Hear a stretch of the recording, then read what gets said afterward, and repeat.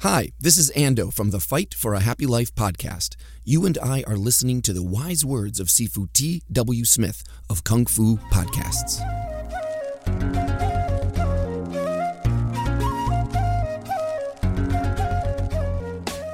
Exploring the culture, the adventure, and the impact of martial arts. That's what Kung Fu Podcast is all about. And I'm your host, T.W. Smith. In episode 167, we're going to be charting the terrain to finding Chinese martial arts inside of the geography of late imperial China.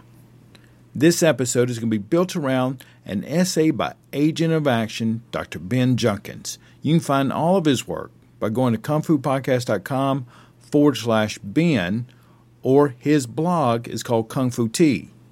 The essay we're referring to, he wrote in 2013, and it is titled The Soldier, the Marketplace Boxer, and the Recluse, mapping the social location of the martial arts in late imperial China. During this podcast, I'm going to give you a quick reminder of how we got to this point. We're going to be looking at 3 critical questions regarding the authenticity of martial arts. There will be a talk about the lacking of attention to the core concepts. And as martial artists, we know how important that is, right? You can focus on these details and forget the core concept that everything is supposed to be built around. And that can cause a lot of problems, which is exactly why we're here. Mapping the social landscape of late imperial China. So if you were looking for martial arts, authentic martial arts, where do you look? And not having an idea of the landscape can lead you in almost any direction as you're going through it. We're going to be bringing up the work of Dr. Victoria Cass, whose work will bring up issues such as the cult of piety, the city-centered romantic movement during this time, the great change of social movement, and the revival of reclusive living. We're going to be talking about loyal soldiers, big boxers, and all of this is going to be associated of you deciding how authentic are your martial arts and how are you going to go about reassessing today where your martial arts came from. And I can just about guarantee you each one of us can track it back to one of these 3 areas very easily. A little Christmas news. Friend of the program and Agent of Action Ian Abernathy is giving 15% off to Kung Fu Podcast listeners on his videos. He's a great resource, somebody I could highly recommend to keep exploring your martial arts. To get to his site, you can go to kungfupodcast.com/Ian, IAIN. It'll take you right there to his website. When you check out, put in promotional code KFP15.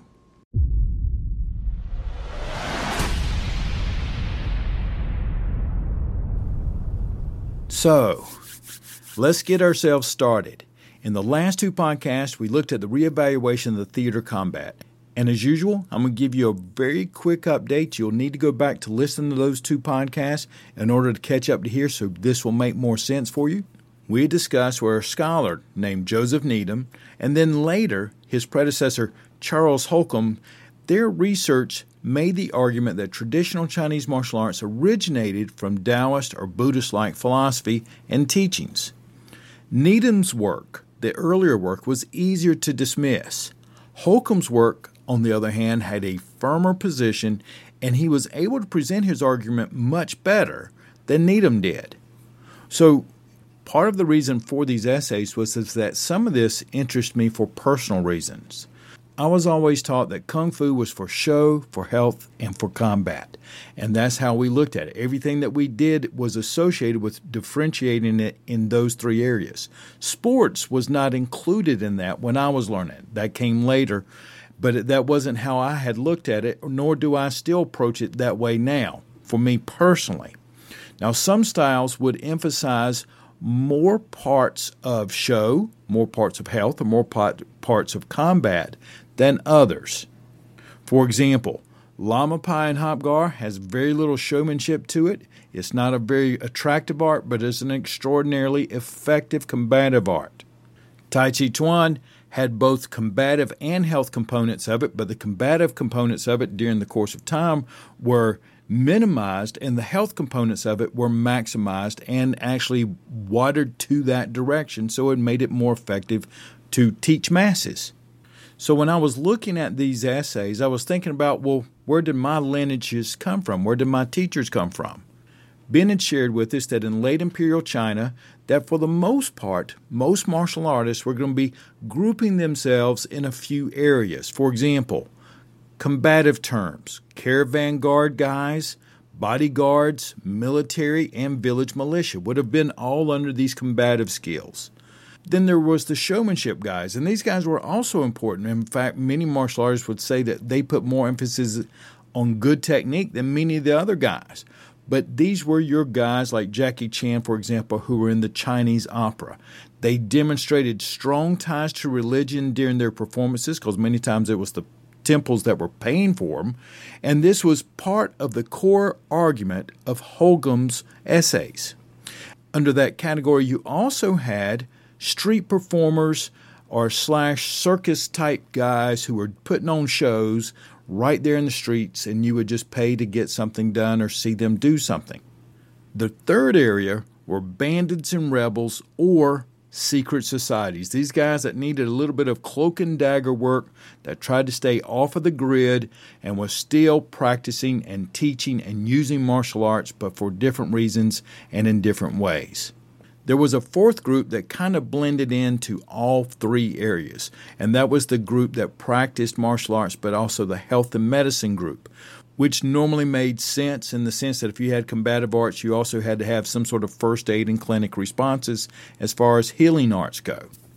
Just like walking, swimming, and weight training is prescribed today, back in those days, physical exercises such as boxing was prescribed to help people stay healthier. When I look at my lineage, I could go back and trace it back to caravan guards, militia, and secret society training, where they were training enforcers, for example, for the secret societies, bodyguards, and then I also learned two styles of bakwas, and this was one of the interesting parts. One of the bakwa styles I learned was used to recruit people, to raise curiosity, and the other was taught specifically for combative styles. Then later, I learned quite a bit from a gentleman named Lao Pei Zheng down in Houston, Texas, where he taught me several styles that was associated to improving health. And this was after the war, and he was a physical education teacher at the University of Shanghai. The reason I mention this is sometimes there was a great deal of, let's say, technique overlap, but there were always very distinct differences in the tone of training. When we were practicing for combative skills, there was an emphasis not just of technique, but of the strategies that you were supposed to be using in order to make that art work for the principles it was based on. Now, that was, let's say, relaxed a little bit when you were practicing a little bit more for health, because we were also responsible for making sure that we could look at any particular style and point to the areas that were there to just help us improve, for example, hip mobility, or this was not supposed to be interpreted as a striking technique, but more or less as a folding or grappling technique. That's why these essays have piqued my interest, because now you can clearly go back and see how someone may determine on their own or based on what they've researched what authentic martial arts means to them. Let's consider 3 critical questions regarding the authenticity of martial arts. Because, how are we supposed to actually understand the traditional Chinese martial arts today? Are they really practices intended to be a form of practical self-defense? Or are they some sort of social performance, part of the circus, part of the act? Are the arts that we practice today actually authentic? Now, in this essay, we're going to be defining late imperial China as pretty much the mid to late Ming Dynasty and then the Qing Dynasty. There are a few large questions that really drive the field of Chinese martial studies. In the earlier podcasts, where Ben had reviewed Charles Holcomb's Theater of Combat, a critical look at the Chinese martial arts, there was an effort made there to answer the sort of questions if they're part of the social performance or they part of practical self-defense. Professor Holcomb argues his research to the root of Chinese martial arts from his perspective. Then we hear a counter-argument, and at face value, it seems just the opposite. And it's also done by scholars who research their field with good intent and non-biased. They're just trying to find what they believe is the actual truth. Then it turns out that they're making the same argument. Ben says that there has been much progress in the field of martial studies at a forensic and scholarship level. However, we are still having the same very basic conversations that Holcomb introduced in 1990. The historians in the field have introduced a lot of important nuance into our discussions.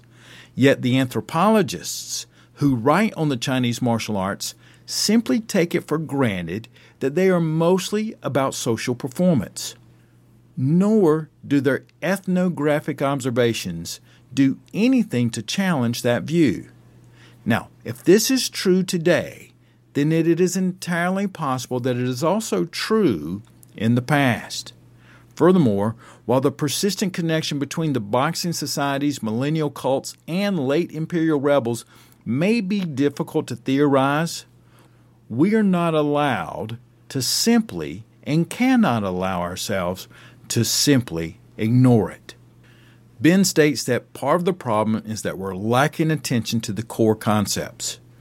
Ben concluded his review of Holcomb by arguing that the problem may not actually be in how we are looking at the historical record. Holcomb and then his later critics actually show a remarkable degree of agreement on this front. Rather, the real issue is that we have not thought carefully enough about our core concepts. This lack of attention to the core concepts creates a certain degree of slipperiness in our theories. For me, this is the part of the essay that I really begin to enjoy, and I continue to do this work at Kung Fu Podcasts. It is a firm reminder to look deeper than what is available at face value. Whenever you look at the ocean, it's very simple and easy sometimes to see the calmness or the power of the sea. But we will often forget that there is a powerful undercurrent beneath that will go usually unnoticed. During this essay, you're going to find that there is a rip current that could pull you in many directions if you don't apply more depth to the research. And without that depth, the end result is that some individuals have one view of what constitutes, quote, authentic martial arts, while other students, with a reasonable argument, may be able to come to a very different conclusion. And for us in the West that practice martial arts, this should not be surprising. Ben goes on to write that the idea of the martial arts was introduced and popularized in the West by the Japanese. Their ancient feudal structure and later program of promoting Budo as an official ideology in the early 20th century led to a very unique relationship between their hand combat systems and the rest of society. There is simply no reason to think that these basic ideas should provide a workable map for understanding the intricacies of Chinese popular culture. Moving forward in this episode, we want to understand that conceptually speaking, the term martial arts is a very modern invention. It is an attempt to group like categories from many cultures in different areas of the world together because that project makes sense in relation to certain other modern ideas. But it is extremely unlikely that a 19th century bandit in the hills of southern China would see himself as a member of the same class of beings as a medieval Japanese warrior or bureaucrat simply because they both owned a couple of swords and a rifle. This episode is going to expand on that same basic idea that yes, modern days, because I practice in martial arts and I do my thing here in the Chinese martial arts, but I still feel a connection and in the same area with, for example, my good friend Ian Abernathy or Ando Merzwa, who introduced the show. Yet, if we were dropped back in time and had similar skills and from different places, In China, I would have never felt connected, for example, to my karate brethren over in Japan because it was totally a different culture. This is part of that thing that we have to drop back in time in order to dissect a little bit. In one of his other essays, Ben focused on how Chinese martial culture might look if we were to break things down by occupation and profession. I had mentioned some of this earlier. Of course, that is not the only way to map out what these relationships may have looked like. In fact, it simply pushes our question one step back. It is all well and good to say that village militia members may not have identified all that much with, for example, urban street performers. But the real question is, why wouldn't they? Why did some groups develop shared identities in certain times and places while others were excluded? If we could answer that one question, we might start to actually open up a new window onto popular culture in late imperial China. Furthermore, we might also get a better understanding of how it is possible to eventually craft the relatively unified identity behind Goshu, the national arts, and Wushu, martial arts, in the 20th century. Exploring these questions in depth would take a book, but in this episode, we're going to point to a few places where one could start. Just a quick reminder, coming up in April of 2019, we have the Shuri-Te Jiu-Jitsu Kai International Conference. It is going to be packed with excellent teachers and plenty of programming. If you would like to go, it would be a pleasure to meet you and work out with you there. Go to kungfupodcast.com/Shuri-Te and get the latest information. So let's break out our map. If we're going to find our way, what is the social landscape of late imperial China? And to do this, we're going to bring in the work of Dr. Victoria Cass, who is currently a visiting professor at Johns Hopkins University, who writes on Chinese literature and religion. She is perhaps best known for her 1999 volume, Dangerous Women. This popular work provides a highly accessible introduction to many of the central questions of gender studies in late imperial China. In fact, Ben used it as a source in his recent discussions of the literary antecedent of Yim Wing Chung and Ning Moy.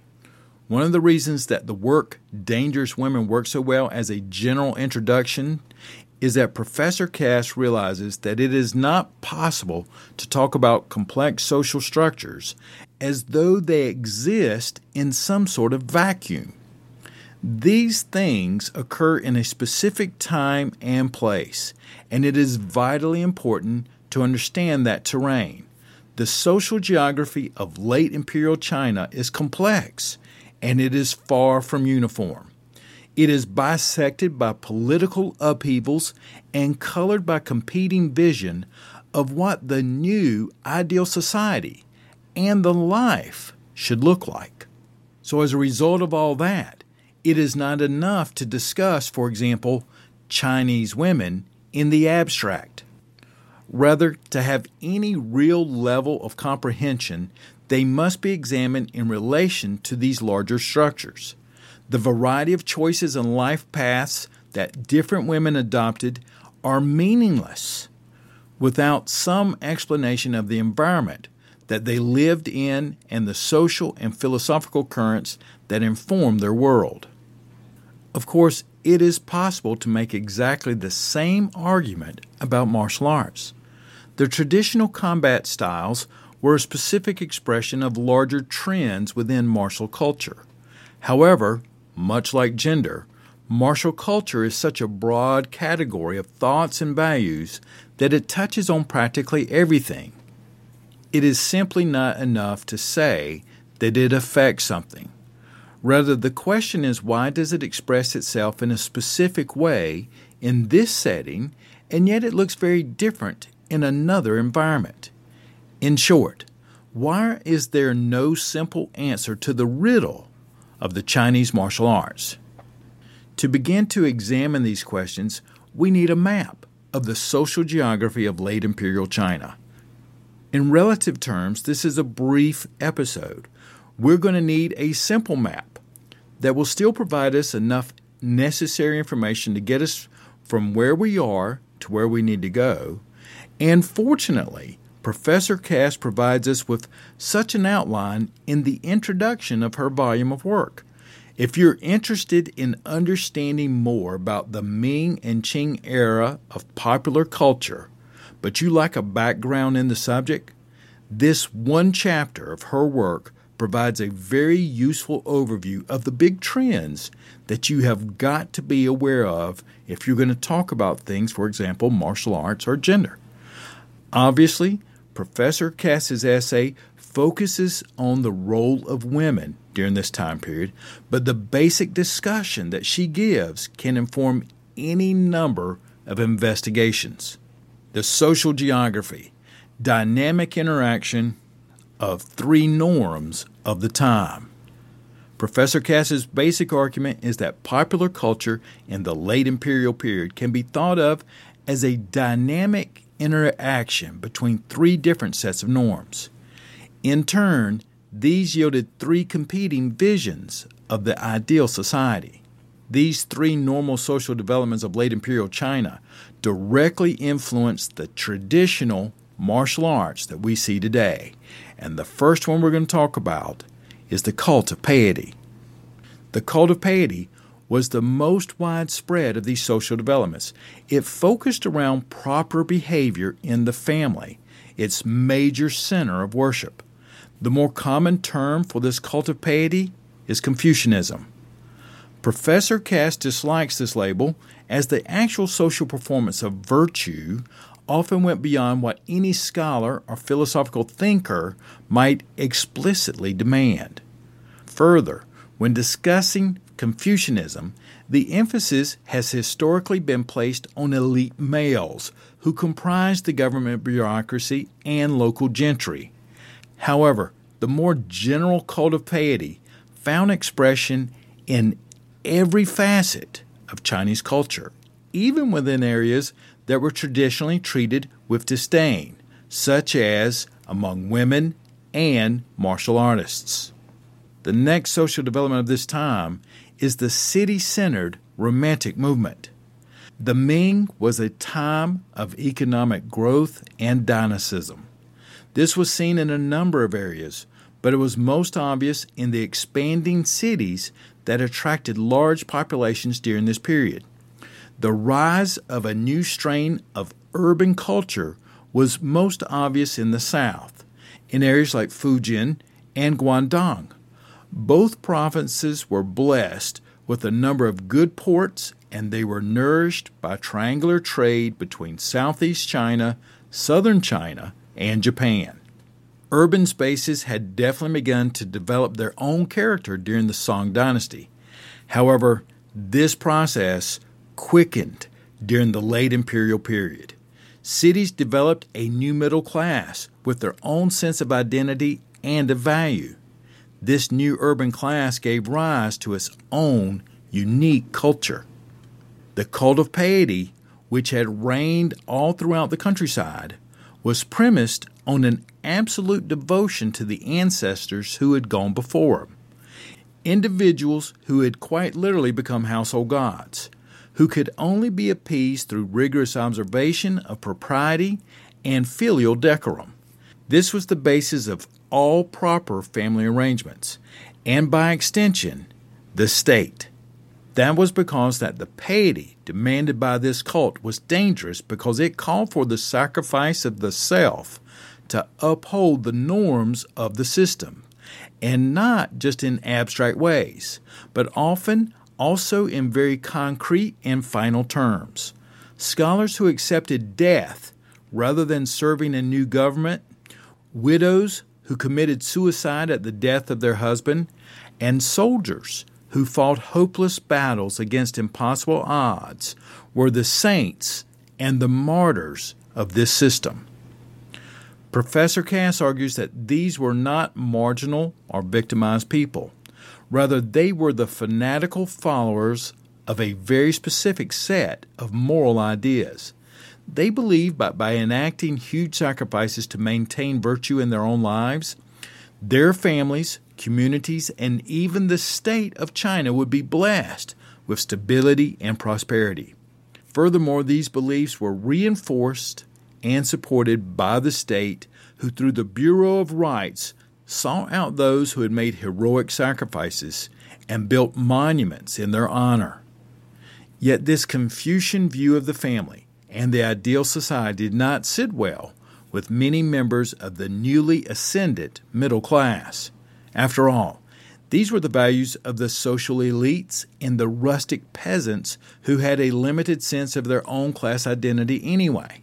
Merchants and craftsmen were not particularly well regarded in the traditional Confucian social hierarchy, and it seems that for many members of the middle class, the feeling became mutual. While success in the official examination system remained the only real means for political advancement, many of these urban families decided to instead turn their attention to building their own personal economic empires. Ben states that from his historical work on Foshan, that these families did continue to produce official examination degree winners, but these individuals made no efforts to seek a career in government. Instead, they turned their attention to the economic marketplace and the development of their own local communities. China's cities during the Ming Dynasty were among the largest and the most sophisticated in the world. Compared to those cities of a previous era, these would have been remarkably recognizable, with business dominating the downtown and smaller shops and housing spreading out in rings. Entertainment was a major part of the city life. Theaters, tea houses, street performances, displays of art and poetry, sophisticated geisha establishments, and martial arts demonstrations were among the luxuries that could be found in any southern urban area of sufficient size. What is most interesting about these urban areas is that they were so self-conscious of their identity and status. They fully realized that they were developing a new culture that differed radically from the cult of piety. They even coined a name for this process. This new culture that moved away from the long-standing cultural piety was called Jubian, or the Great Change. As a side note, if you'd like to get more details about the martial arts and this subtle cult of piety and how it was blended in through this time period, I'd encourage you to go to the Kung Fu Podcast on Christianity meeting martial arts. It talks all about this piety in Asia, dads turning in their sons for not doing the details of the ritual as they were supposed to, and how that ends up influencing everything else in society in different areas of Asia. Because as Ben explains in his essay, passion and authenticity were at the heart of this new transformation. Traditionalists found meaning through group membership and sacrifice, yet the process of urbanization disrupted many of the most important traditional groups. The clan and the extended family became less relevant in urban areas as it was simply too expensive for all but the richest families to maintain a clan temple, even though they did provide large economical advantages if you could afford to build one. Instead, smaller social guilds, literary schools, and reading groups came to dominate the social scene. Some of these groups even adopted a reformist and a political stance. These associations helped spread a new philosophy of the life throughout the urban middle class. They claimed that the key to a good life was to live with passion, or qing. In modern terms, we might say that this was a decisive turn away from the repression of the self for the benefit of others in favor of living an authentic life based on the expression of powerful and impulsive feelings. The Chinese word qing refers specifically to romance and passion. Not surprisingly, this new philosophy led to a profound shift in family life. Husbands and wives started to view one another as potential aristocratic and life partners rather than simply leaders and subordinates. Yet the Qing Revolution went far beyond the bedroom. This same sense of authenticity came to be applied to every aspect of daily life in the urban areas. Urbanites came to appreciate and find ecstatic meaning in a well-carved inkstone, a miniature potted tree, or the perfectly poured cup of tea. Some educated members of this class were even responsible for the renewed interest in Chan Buddhism, which happened during the late imperial period. Then the third social movement that we want to discuss is the revival of reclusive living. Taking to its furthest extreme, the urban middle class evolved into something very different. The third social movement that Professor Cass described was the path of the mystical or simply mad recluse. Such individuals were by no means a new element in Chinese culture. Taoism has long promoted a certain political quietism, encouraging truly cultured gentlemen to shun office, seek instead the solitude of wild places and deep contemplation. Nor, in all honesty, was this basic impulse really confined to a single philosophical movement. The Chinese long-standing popular religion had a timeless custom to venerating mountains and grottos as sacred spaces. Nor was it all that uncommon for certain schools of Confucianism to claim that one could not truly be a cultured gentleman without being a recluse. Ironically, it actually becomes something of a prerequisite for high office in certain times, meaning that it was not uncommon to find a fair number of urban recluses in Beijing or in other important cities.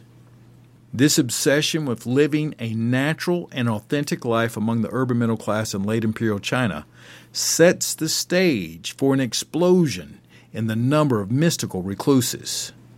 Before we go too much further down that path, consider for a moment a modern-day social obsession and how they have reshaped our lives.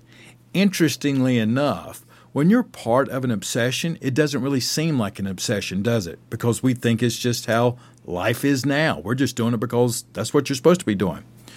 How has the social media affected our lives? It is, by all definitions, a modern obsession.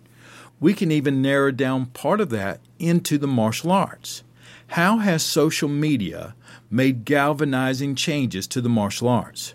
We make jokes about Sifu or Sensei YouTube, online martial arts classes, even the online Black Belt Academy.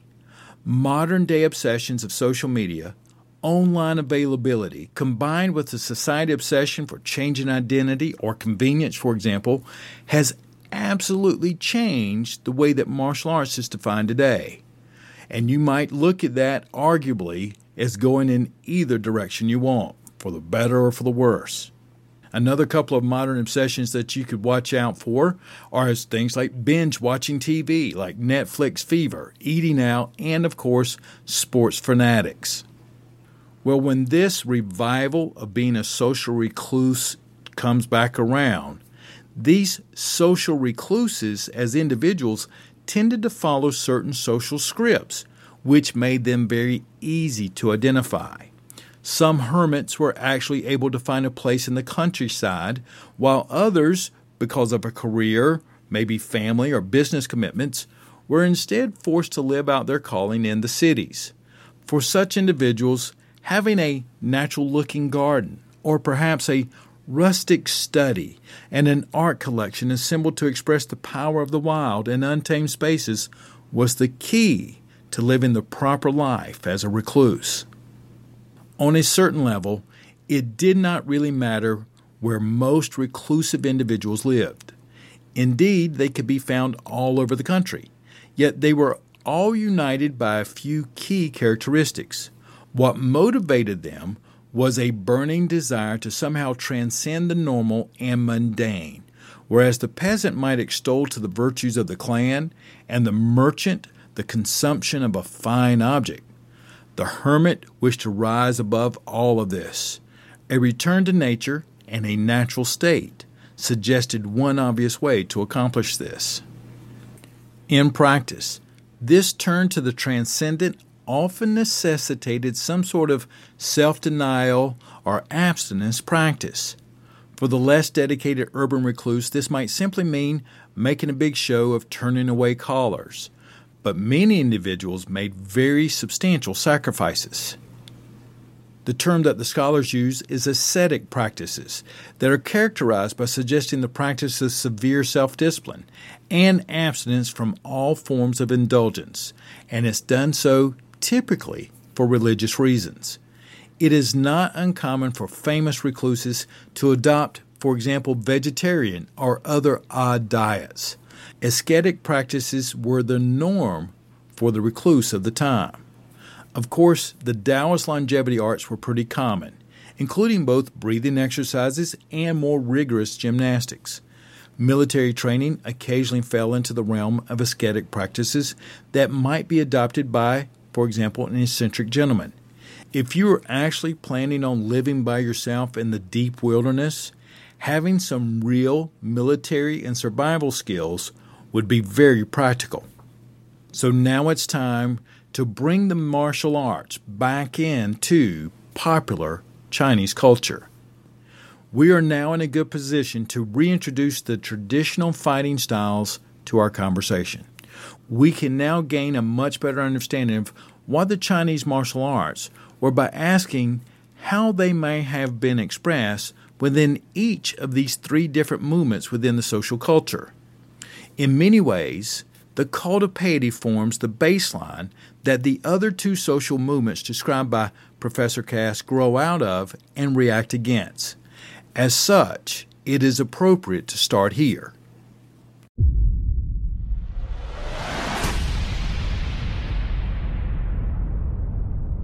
Let's take a moment and consider where we are as far as this essay goes. We've asked questions regarding the authenticity of martial arts. We've defined late imperial China in this episode as being during the Ming and Qing dynasties. We've also identified the fact that some of the arguments being made is due to a lack of attention to core concepts. I presented that martial arts, as the term that we know it today, is pretty much a modern invention, and that it was primarily a Japanese concept. That does not give us the ability to interpret it into Chinese culture.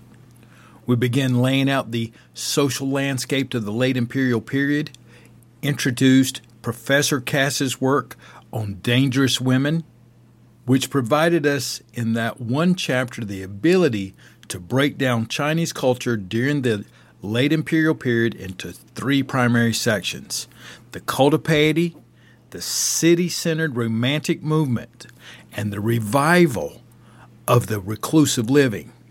Those three areas are the areas that we're going to be focusing on as we look at for defining and finding martial arts into those three social movements. When we pick our bags back up and start to exercise again, we're going to be looking at Confucianism and how it shapes martial arts during this period. We'll take a very detailed look at a loyal soldier, big city boxers, guards, gangsters, performers, doctors, the retreating world of rivers and lakes, two real-time, big-time Chinese martial artists from the time period, and then the conclusion of how we can determine the factors that would need to be considered to answer the question of whether your martial arts are authentic. You know, one of my friends recently told me that they got out of the martial arts and even their exercise because they were lacking motivation. Sometimes we have to look inside to get motivation, and sometimes we can find inspiration outside. And if you're looking for some of that, I would highly encourage you to go over to groundsharkprints.com. My friend John Connell has some fantastic work there, and it's designed to send a message and to encourage you to practice your martial arts. That's groundsharkprints.com. Don't forget to check out Ian Abernathy's videos. When you check out, get 15% off your order by using KFP15 as your promotion code.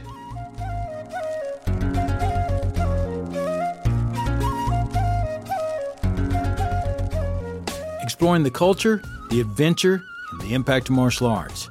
Thank you so much for joining me today in episode number 167. Remember that part 2 is going to be coming out in a few days, and you'll also have an opportunity to go in and answer some questions associated with this episode. You can go to kungfupodcast.com/3 paths, and you can find some more information there when you log in. Take care of yourself, practice hard, and I'll talk with you again next time.